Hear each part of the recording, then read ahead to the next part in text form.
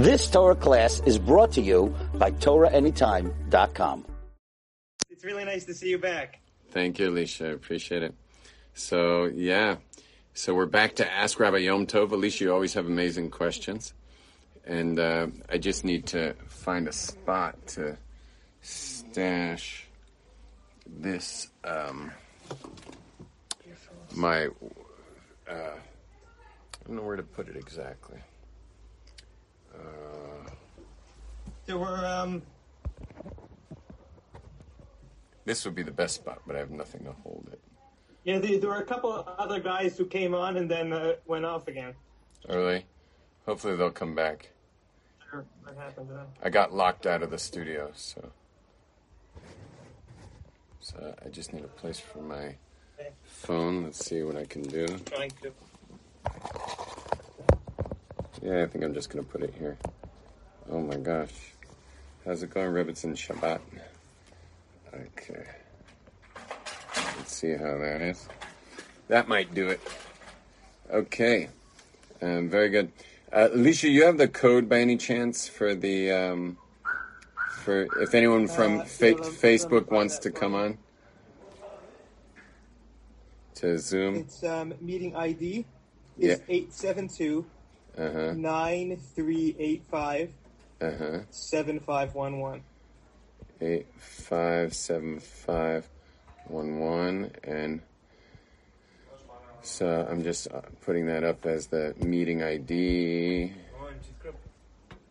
for Zoom. Okay, great. I put it up there.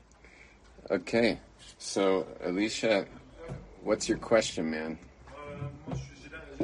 You should have a lot of questions. We haven't spoken in so long. Yeah, I have a list here of a lot of questions. But I mean, one thing I want to hear, and I think maybe other people want to hear, just what's on with you. And, yeah. Give us like an update. Thank you very much. So the a couple things.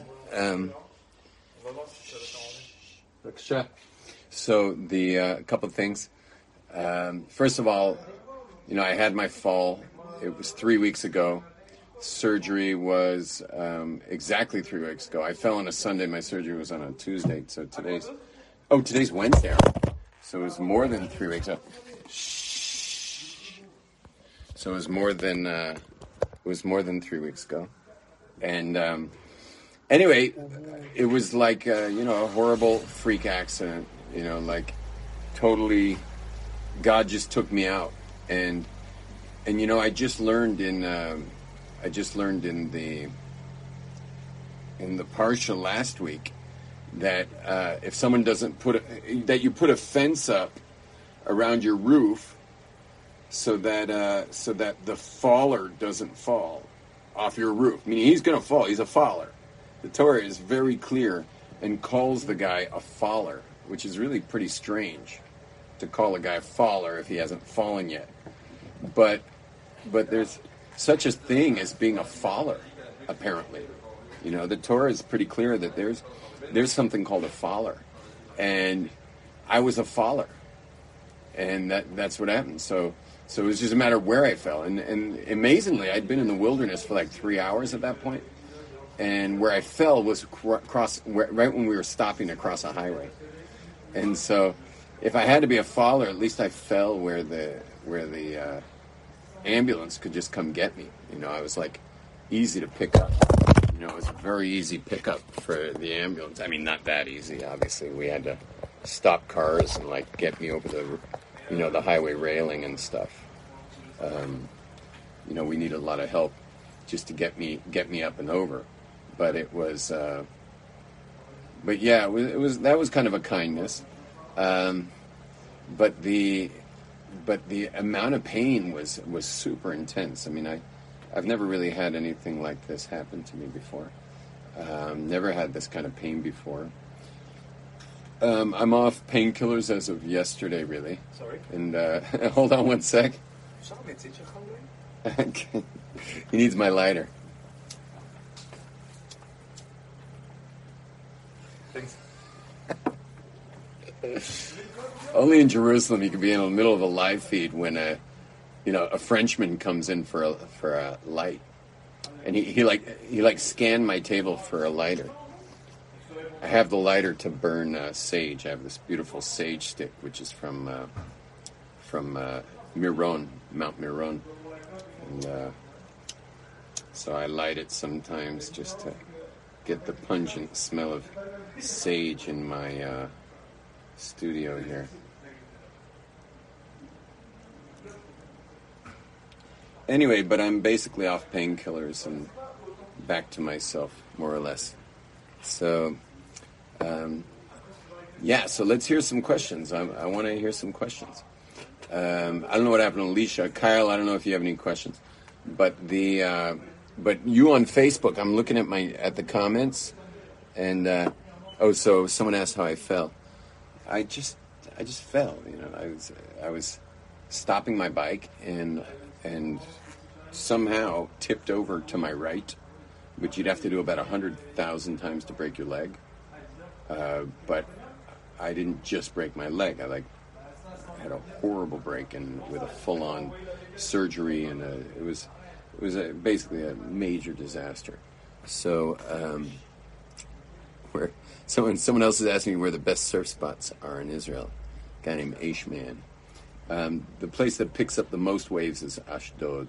It's got very deep very deep water offshore. That's why I think our biggest port is there, and that deep water tends to bump up the waves a little bit more in Ashdod. So keep asking questions, please, on the comment. But before I was basically sharing with you that according to our way of looking at reality,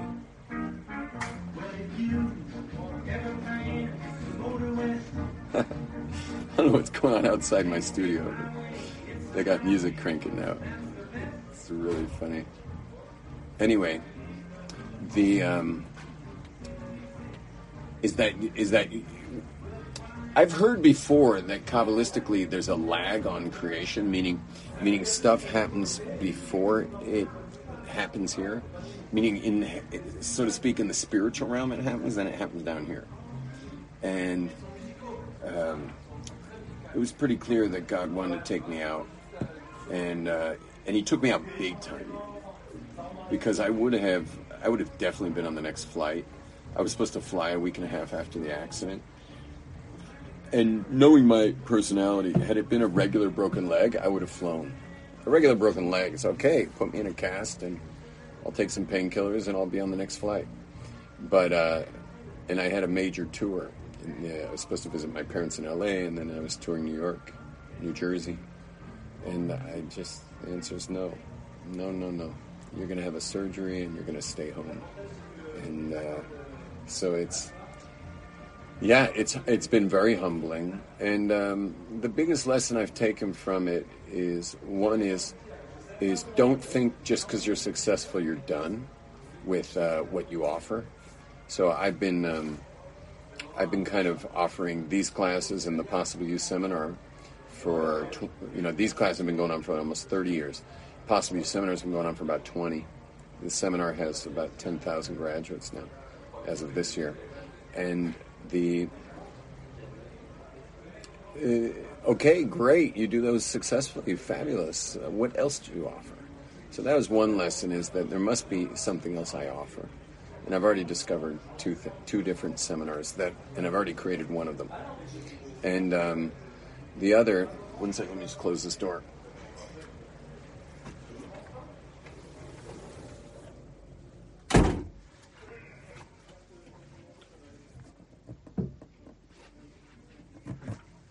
And the other is being more sensitive. You may have noticed, those who have spent time watching me or been part of my life or been in my class or whatever, you might have noticed that I'm kind of strong-willed. People generally don't mess with me, and the reason I have strong will, though, isn't because of ego. The reason I have strong will is because I I have a strong intuition for people, and I have strong instincts for what's like how to call the shots.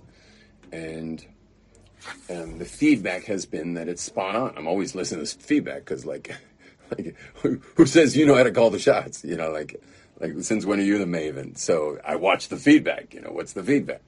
You know, and then based on the feedback, I call the shots. So the meaning I'll pull back a little if the feedback's something I should pull back from. But it's been overwhelming for decades that I get in the vibrational energy of the times, of the situation and the time, and I call the shots accordingly, and I drive through a bit like a bulldozer. But another thing I'm getting from this broken leg of mine is that I need to consider sensitively. I need to consider more sensitively other people, other people, and other other opinions, and I need to be more connected to to the other opinions, basically. I'm not the only opinion in the world, and to be sensitive about that. There's just sensitivities. I think there's sensitivities in my home that I've been kind of a bulldozer about, and there's sensitivities in my marriage, and there's sensitivities in certain cities I work in that I'm just like, I come in like I'm like the ice cream man. I'm just like driving in with my truck and offering ice cream to everybody, and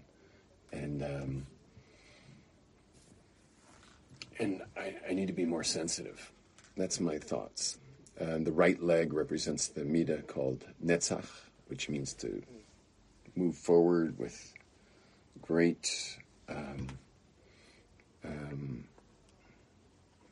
moving forward with great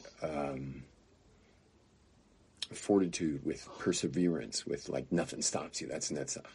Hod is more like knowing when to hold back, when to be sensitive, being conscientious is Hod.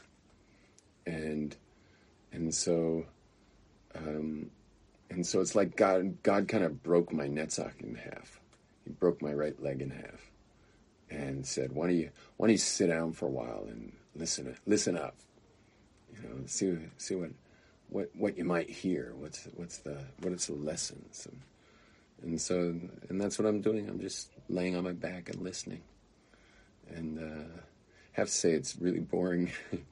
I'm a bit on the ADHD side, and so I'm like climbing the walls. Thank God, though, I started daf yomi a few months ago, so I'm holding in the daf, which is amazing. As actually the siyum happened when I broke my leg, so I still have to finish Shabbos. I mean, I finished, but I have to have the party. So please God. Someone asked a question: what's my intuition regarding world events nowadays? It's the same guy who wanted to know the best spot to surf in Israel, which is cute. I wonder who that is. On my phone it says Aishman. Aishman. I don't know who Aishman is. Anyway, so what's my intuition say about these days? Well, I did follow, because I was laying on my back. For the first time in my life, I followed the political conventions, and so in politics, what I generally find is that the left wing is generally holding in this like kind of spiritual nebulous, like we are the world, we are the world, we are the children. They're just like in this like spiritual kind of no policies besides foreign policies, and just kind of, they're just kind of inheriting the hippie we're all one type thing, and we're all one with China, and we're all one with Africa, and we're all one with every country in the world, and let's just be one big happy global family. And that's all cute and sweet. But the thing is that you got to feed yourself. Like, you can be the most giving person in the world, but you got to take care of yourself too.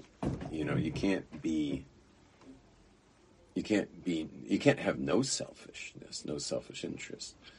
And so you'll notice that the right-wing party, the Trump camp, is all about take America first. We got to take care of the hometown now.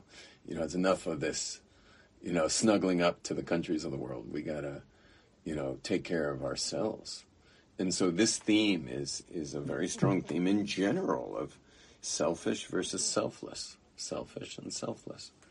And now, of course, it's obviously an important question, and a good question is that are they really selfless, or are they just waving banners of selflessness on the left wing? Are they just waving banners over there? So that's a question too. Is it selfless, or is it just talking about selfless and singing "We Are the World" while meanwhile, if you think about it, a lot of these politicians are elite, wealthy people. They're talking about rioting on the streets, but but then they're driving home to their mansions. So they're not exactly. But that's the way it always works when you talk about socialism. You have the top brass wind up with all the money. Anyway, what's my intuition with the rioting, with the? It seems that there's like a pretty strong deterioration going on right now in America. It seems like something's rotting there, and I don't know how far it'll go. I don't know. I know that Israel's safe. We're a very easily governed tiny sliver of land. We have very solid borders. I mean, we do have the enemy within, which is, the Arab population here are not very happy about Jews. Never have been. But they're pretty under control too, because we don't have, anyone stopping the IDF from keeping the detractors at bay, in check. So it's really it's a pretty good scenario over here. Someone asked what the COVID rate is here. I don't know what it is. I don't know what it is. I haven't been following it lately. But I'm hoping that it's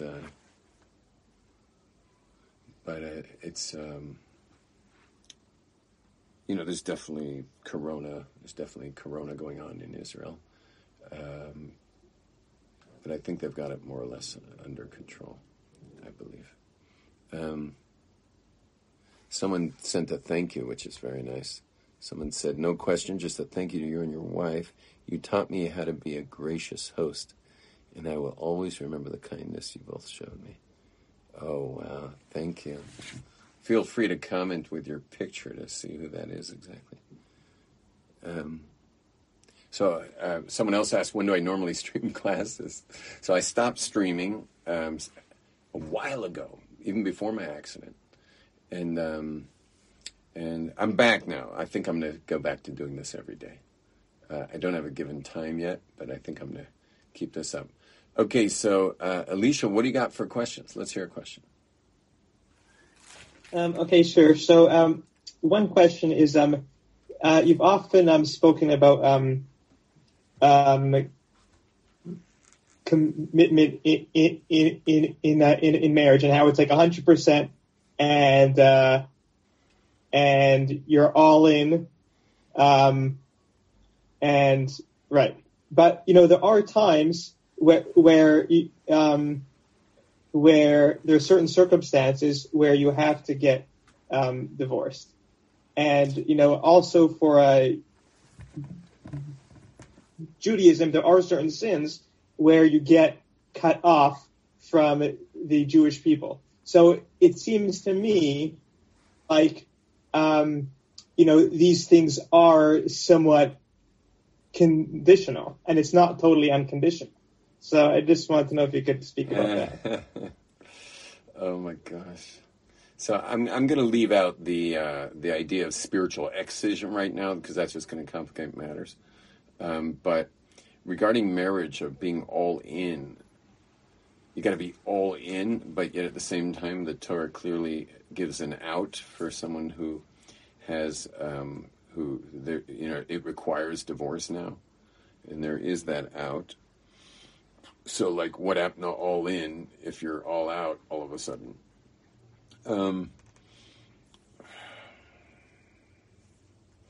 And I know they sound like a contradiction, but some contradictions are really just, there's another term for a contradiction where there can be simultaneously coexisting, and that's called a paradox, really.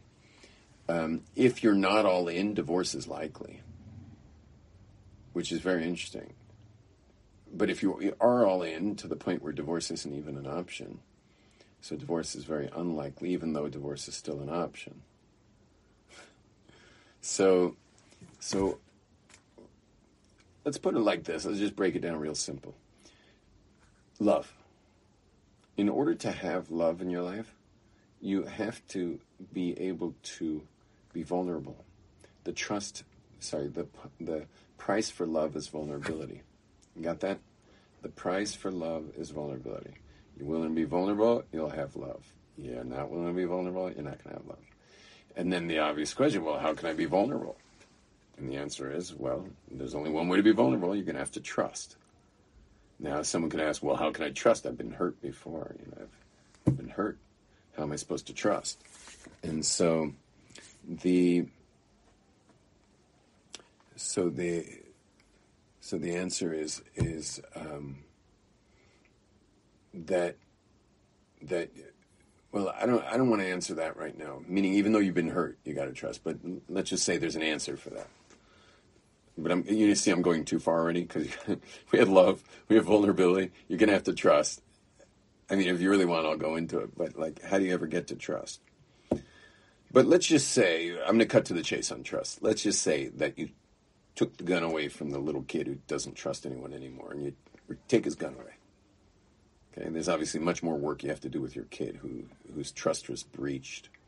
But let's just say you got the gun out of the kid's hand, and now you can trust. Because if you think about it, now that you're a fine, independent adult, no one's out to get you, unless you're wearing a target. I mean, there's certain people who just have victim written all over them, and so, of course, it'd be dangerous for them to trust. But most of us don't have victim written on us, but we're still walking around as if we're about to get hurt.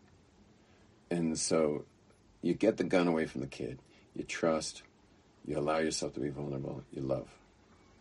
Now, in marriage, you have to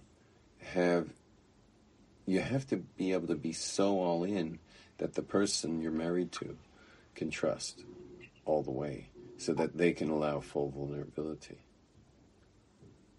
And so you got to go. That going all in creates the conditions for the connectivity of marriage. That going all in is, it's giving the full trust, and you're trusting them, they're trusting you, and you're going all in there so that it's safe. Now, you may have noticed over the years of my teaching that I'm always quite open about my life, and I share my stuff. And I get to have more love than everybody. Why? Because, you see, I'm willing to be vulnerable. And I'm willing to trust none of you are going to, have come back and bite me for something I shared vulnerably. And I get to have more love. And so I get to have more love with my students, I get to have more love with my family, more love with my spouse, because I just open up. I just open up because I want love. I'm not there. There's no amount of vulnerability I'm not willing to trade to get love, because love is so amazing. Love is so beautiful. And there's just like, I gotta trade vulnerability for that? No problem. That's a small price to pay. Judaism at the same time allows for the ability to get out of one's marriage if necessary. So if you got to get out, you can get out. Now, you can't trust yourself to get out. You gotta get somebody to someone who knows you well, who knows your fears, who knows what's coming up for you. Remember, whenever you're dealing with something, painful, emotionally, charged, you always have to be able to ask yourself, what's coming up for me? What's this bringing up for me?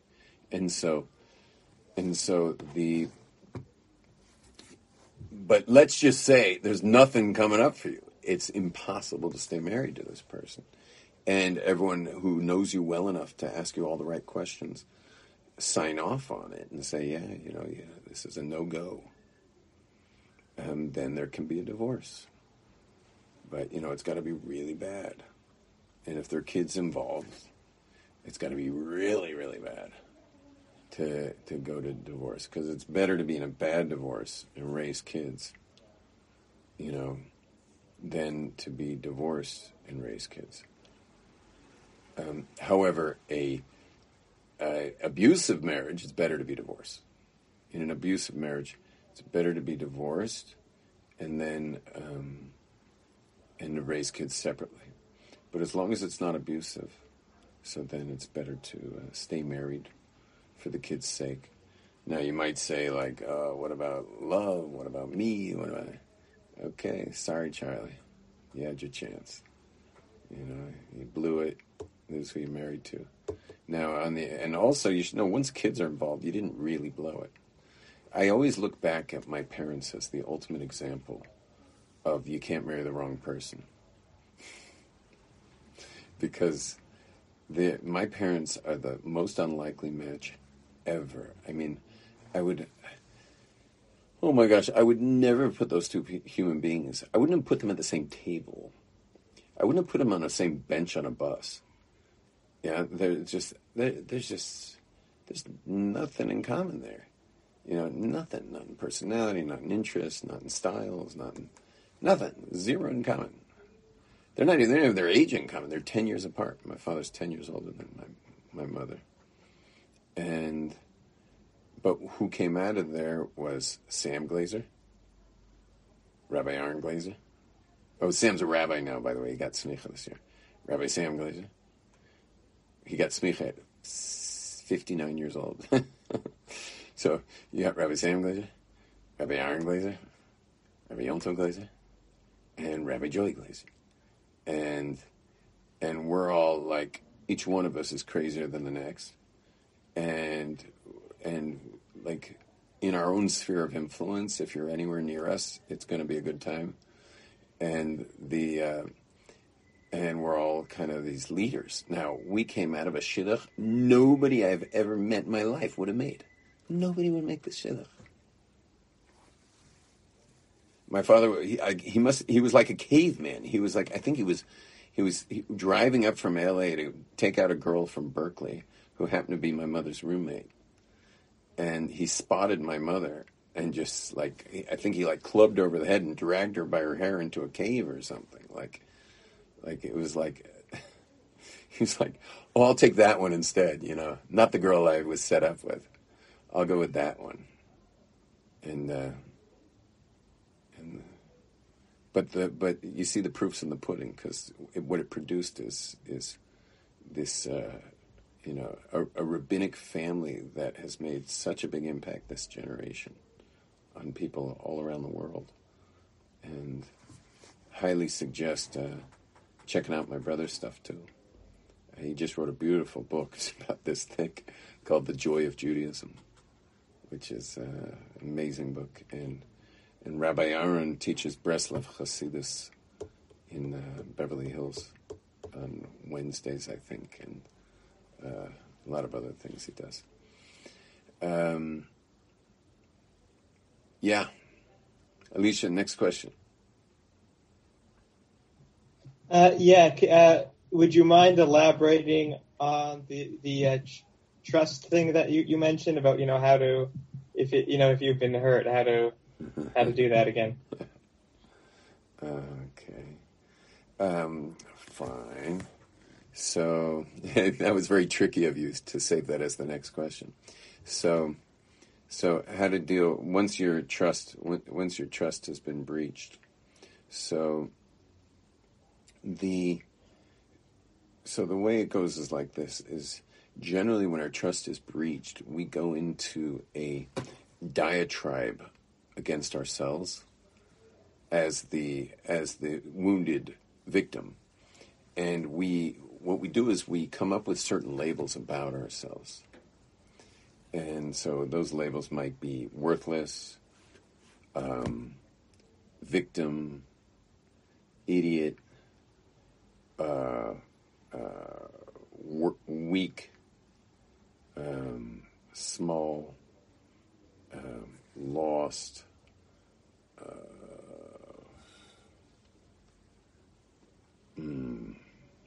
unwanted, unloved. Anyway, but what happens is we wind up tagging all these new titles on ourselves, like these new titles about ourselves, and then what happens is people start to relate to us based on that, because we relate on all kinds of levels, and one of those is vibrationally, and based on whatever it is you're saying about yourself is how people are interacting with you. That's how people relate to you, and so the way to get back to the trust is to, first of all, get in touch with what it is you've been saying, about yourself. What have you been saying to yourself about yourself all this time? And the other thing is to you also have to get in touch with what are the moves you make to protect yourself. What are the moves you make? Because we all make moves to protect. So now that you are X, whatever that thing is. So what are your protective moves? What do you do in your personality to make sure that that nobody knows it, or nobody, which is probably most likely you're keeping people away. Like keeping people away is your move most likely for when it comes to trust. Is so meaning I'm the victim and stay away, or I'm unlovable so stay away. You understand? And that's all called flight. That move we make can be called flight. Who's this guy Ari, by the way, on this? Ari. Hey, Ari. Ari K. Great Rabbi, what a pleasure. How are you? Baruch Hashem. Ari, who are you? Where are you? Who am I? Where am I? I'm in South Africa. Nice. You came out here many years ago. You did a little shiur once about astrology. Uh-huh. And that was quite an amazing journey you started for me on that day. Uh-huh. Are you serious? Wasn't the first step, but it was a pretty big step you started for me. Thank you. Seriously? Wow. Seriously. Wow. I never believed in astrology until probably a couple of years before that. Somebody in my family had influenced me and said, you should start checking out the horoscope tonight. And I didn't believe in it, and I started to look at the chart. It kind of does touch sides. And then you gave a shiur about it once in like a bar down the road from my house. Oh, that sports bar there. Yeah. Thank God you came out here. And then a few years later, I came out to Jerusalem. I met my wife on a tour there. Yeah. I met my wife years previously in a nightclub. I didn't even realize it was the same girl. You met the rabbi at the sports bar and your wife at the nightclub. Can you believe it? That's my life. That's my life, and that's my wife. Thank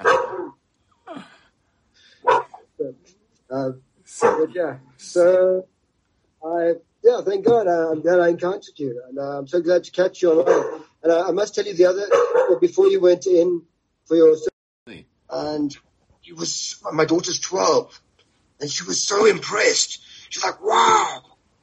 I intend to put her on, okay, so that you can so that you can have the pleasure of catching you, because I mean, even just now, I was just listening to you about these little things you say about it's like that vibration about how you put it out and how it comes back to you. Yeah. It's all fine and well hearing it from your rabbi, but when you hear it from like a rabbi sitting somewhere who's like, who's like yourself, I think it makes a bit of a difference for kids to hear it. Great for kids.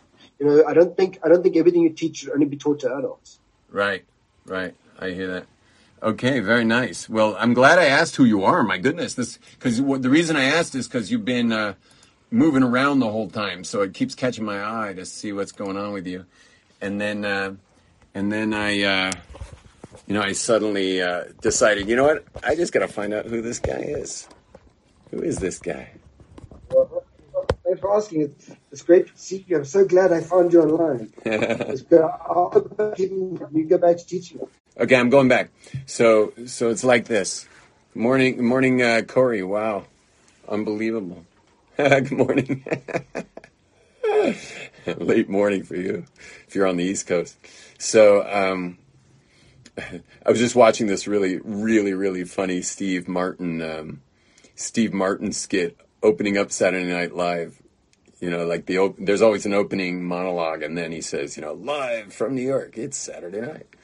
Anyway, but Steve Martin is so clearly high on cannabis at this, it's so clear that he's not sober at all. And here he is opening this up on like the most popular night show in the world this was probably the 1990s or 80s, actually. Sorry, 1980s, maybe 70s.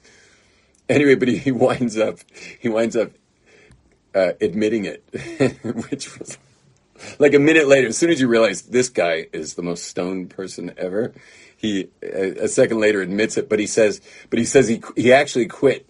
He quit smoking. Actually, he only smokes in the mid-evening, about sometimes the early evening, but then once in a while in the late evening, and then, sometimes in the mid-morning. Although, often in the late morning, but sometimes even in the early morning, and then there's always the afternoon, and there's the mid-afternoon and the late afternoon. He's going on and on and on after saying he doesn't smoke, marijuana. This is all in his monologue when he walks out, and you can just see the guy is not sober. So here's to Steve Martin. Let us focus in. So what we were saying is that once you have a belief inside yourself, like and there goes Paul's now smoking a little too. So once you have a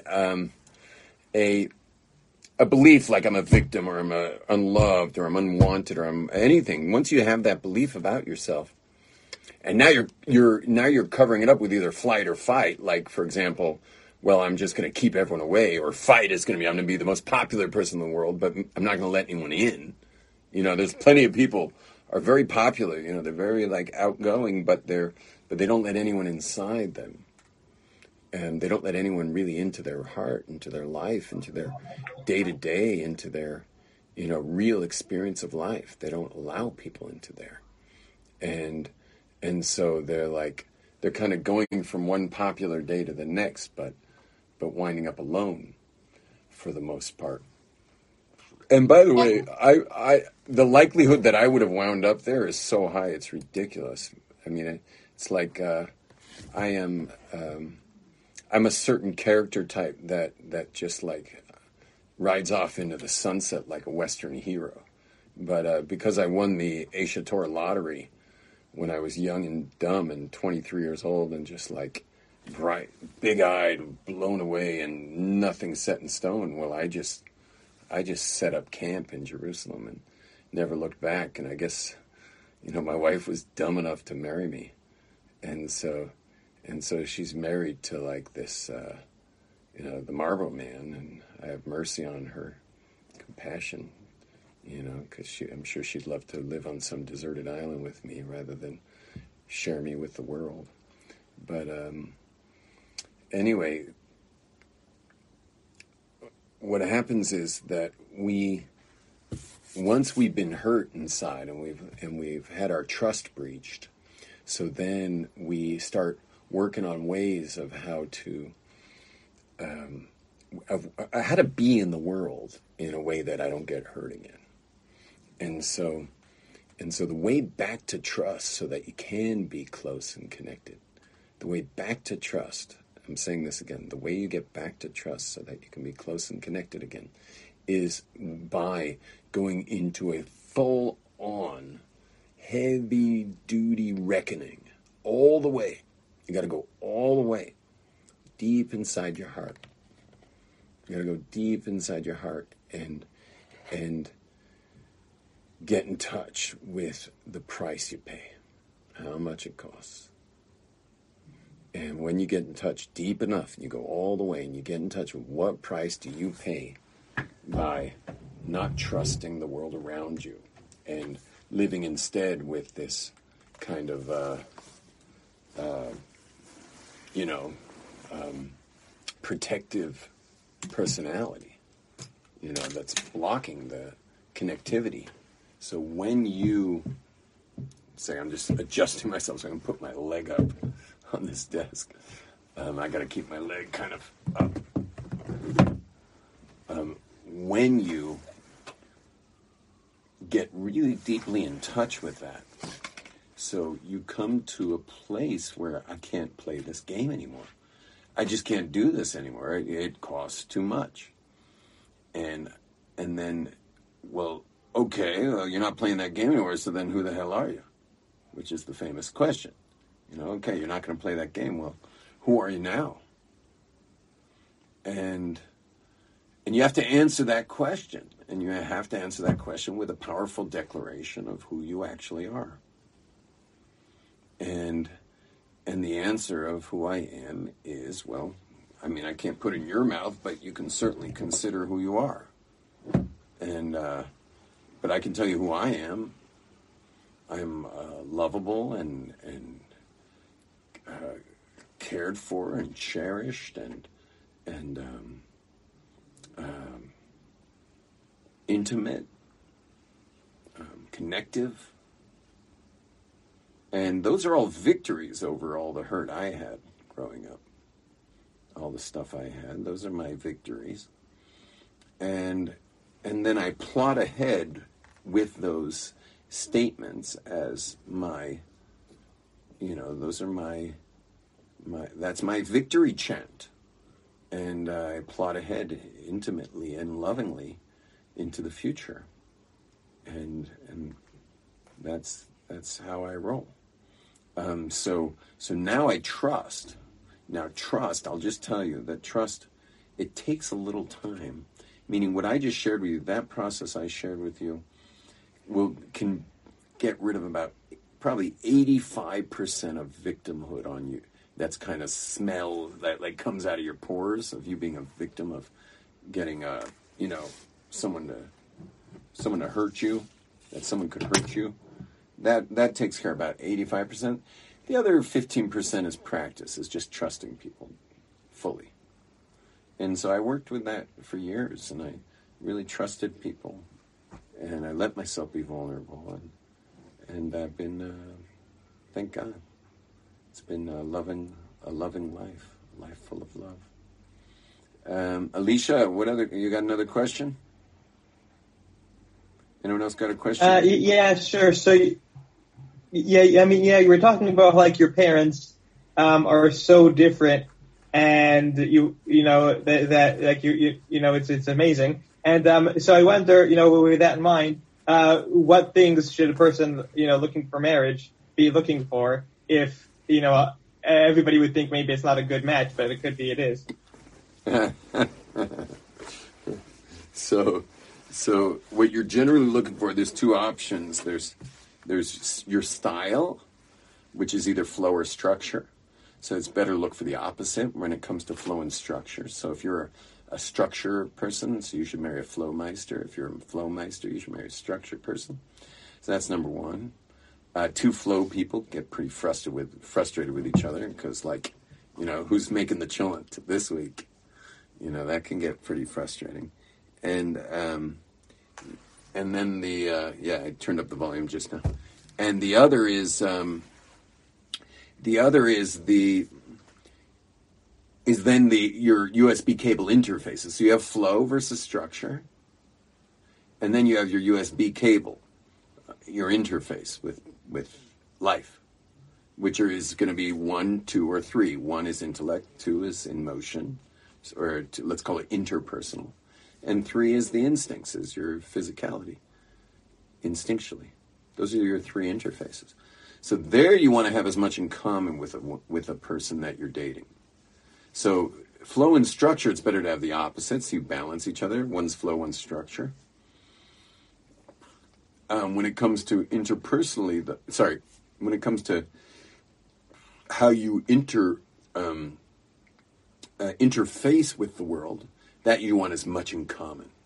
So, like, for example, I'm a 2-3-1. I'm mostly interpersonal.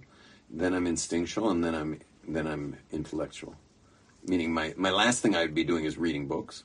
The first thing I'd be doing is schmoozing with people, and the second thing I'd be doing is, in order, schmoozing with people, sitting in a jacuzzi, and then discussing the meaning of life. Which would be an intellectual pursuit. So, like, that's my ultimate day. That at some point in the day I was sitting in a jacuzzi, but with a good friend or friends. So I got interpersonals happening. I've got my instinctual part of me soaking in a hot tub like a piece of chicken Erev Shabbos, and we're discussing the meaning of life. Like that's perfect because I'm a 2-3-1. I married a 2-3-1 as well. So my wife and I mostly like talking with each other. We like to do yoga together or dine together. We like to do things that are sensory, that instinctual people like to do. And then the last thing, she's way more intellectual than me, so she likes to open books and stuff. I'm more like, I'm just Koveya in my learning of Gemara and stuff like that, but I don't naturally open Sfarim, except in my bathroom. I read a lot of personal growth books in my bathroom. Someone should mute their phone. I heard someone's phone. Okay. I'll take one more question, and then maybe I'll break out my guitar, and then we'll call it a day. Another question? Last question? Yeah. What do you got? I got one. Yeah. I just want you to say a little more about the creature comforts when you're looking for your creature love, and you're these two powerful orbs of expression and affection, but then you have this sort of disapproval of really shallow things that you're trying to reconcile. I'm sorry. First of all, who's speaking right now? Corey. Corey, hi. Can you start again? I have to turn up your volume. Say it again, the question. Can you say a little more about where couples diverge on intellectual creature comforts that you think make you trust the other person? You think that you have this stuff in common, you find out you don't, and then it really screws with you. You have some kind of almost visceral disapproval with your divergence, and you don't know how to reconcile it compared to your creature love and your affection. And that last thing, would you call it creature love or preacher love? I didn't understand that. Yeah, creature, like animal. Oh, meaning you're just saying your physical intimacy. Yeah, your spiritual, your physical, your creature love, your animal love for each other, compared to your intellectual comfort. Right. I think what you're really asking is, how do you deal with the disappointment of thinking you wanted the same things, at least intellectually, like meaning you shared interests and there was a commonality in what you'd want to talk about and stuff like that, and now you discover that they're really not that interested in that at all, and that's just not where they're at, and so even more shallow than that. Even little background issues, things that make you who you are. That what? They don't respect it? What? They don't know the same books. They don't know this Jewish holiday. They don't know this music. They don't, I see what you're saying. Meaning you were in the dark a lot about their background and thought there was more commonality, and only are discovering now that there's very little And so, yeah, well, first of all, that sounds like that would be, on a high level of disappointment. To me, it doesn't sound like divorce. If I were dating that person, it'd be over. If I were married to that person and we had no children, I would be on birth control. If I were married to that person with children, I would double down on my commitment, and I would, and what I would do is I would farm out my interests with friends. Yeah. Farm out my interests with friends, and hope she's farming out her interests with friends, and work on emphasizing where our paths do cross. That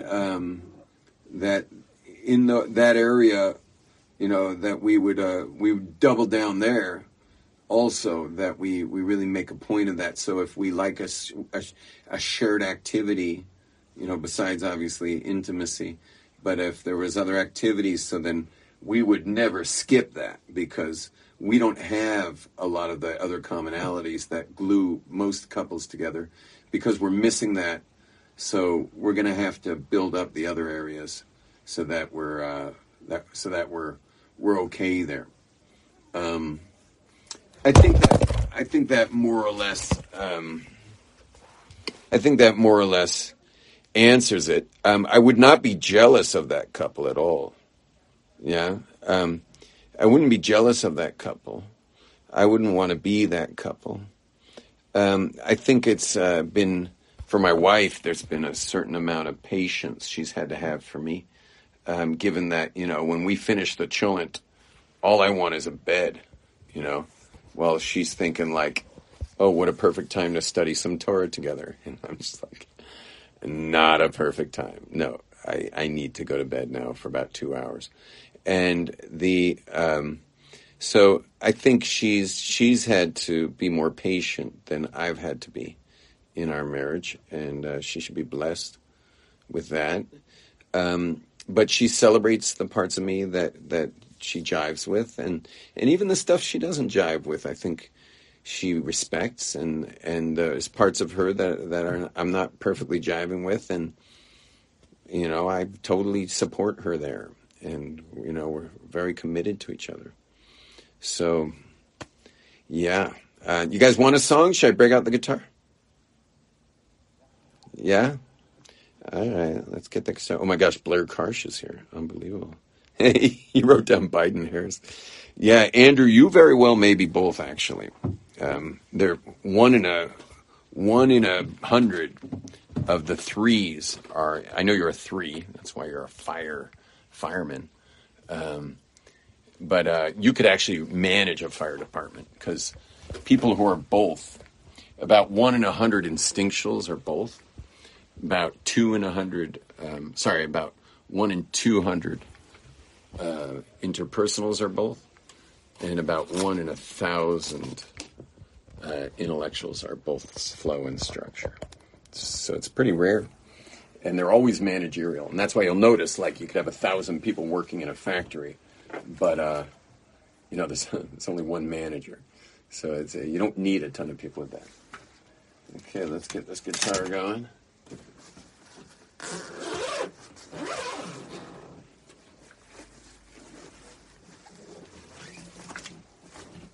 I think I'll play a song about relationships a little bit.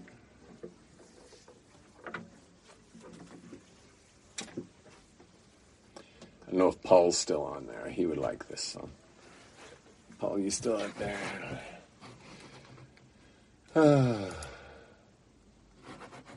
Yeah. You guys might like this song. I think you'll like this. It's a very simple song. Here we go.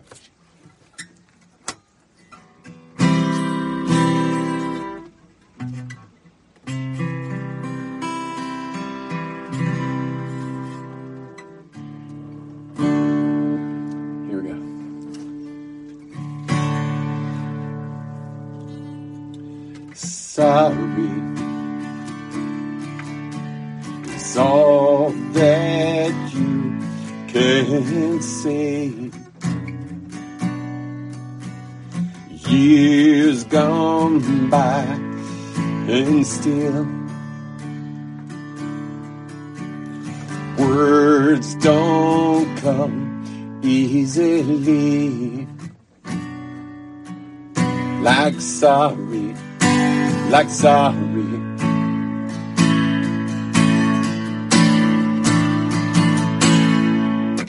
Forgive me. It's all that you can say. Years gone by and still words don't come easily. Like forgive me, forgive me.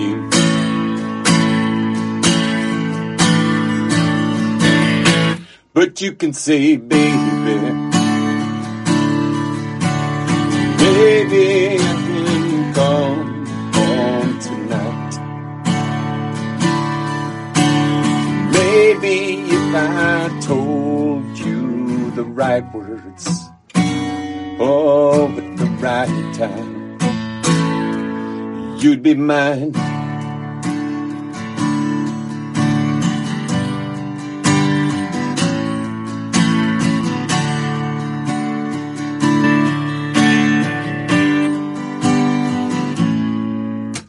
I love you is all that you can say. Years gone by and still words don't come easily.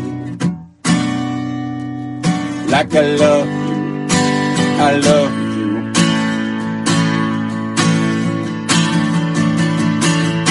Well, you can say, baby, baby, can I come home tonight? Maybe if I told you the right words, oh, at the right time, you'd be mine.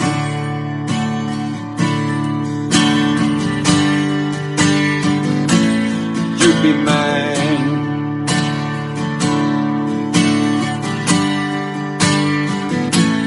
You'd be mine.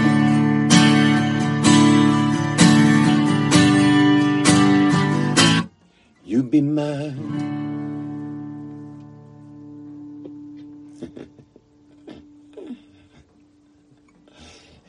That's kind of a sad song. You know, it's written from the perspective of a woman who's heard it too many times. Yeah. And he's just thinking like, maybe I can hold you tonight. Maybe if I told you the right words at the right time. You know. So, that's kind of a sad song. But I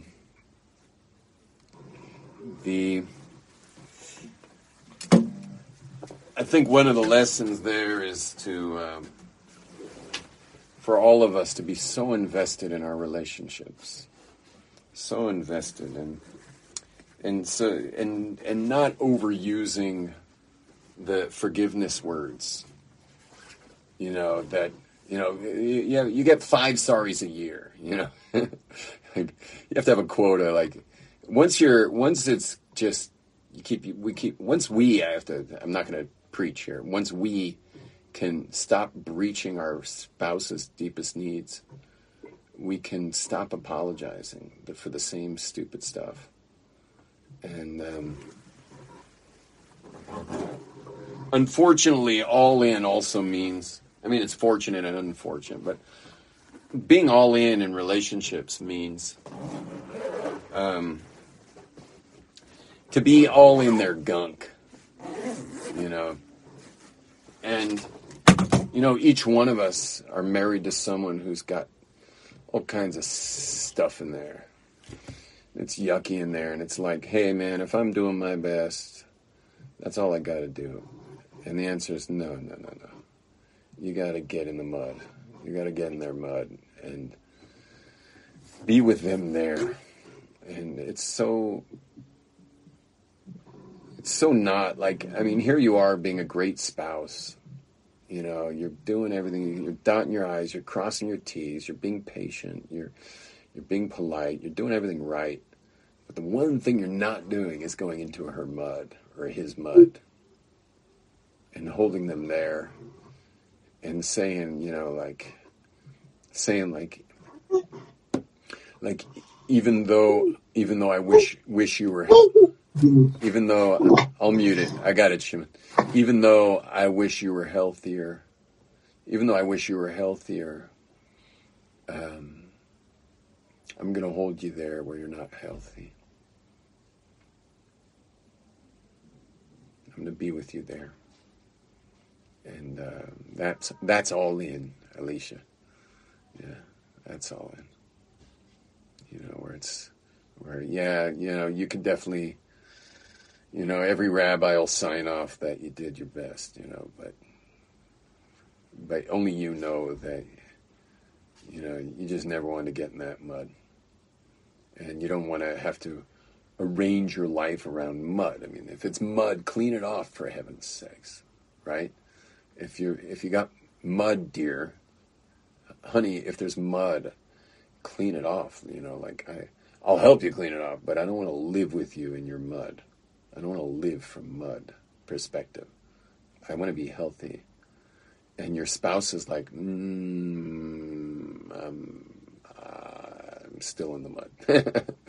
and so you're just gonna have to adjust based on the mud. Now, it brings up an amazing question, and that is, do you give up?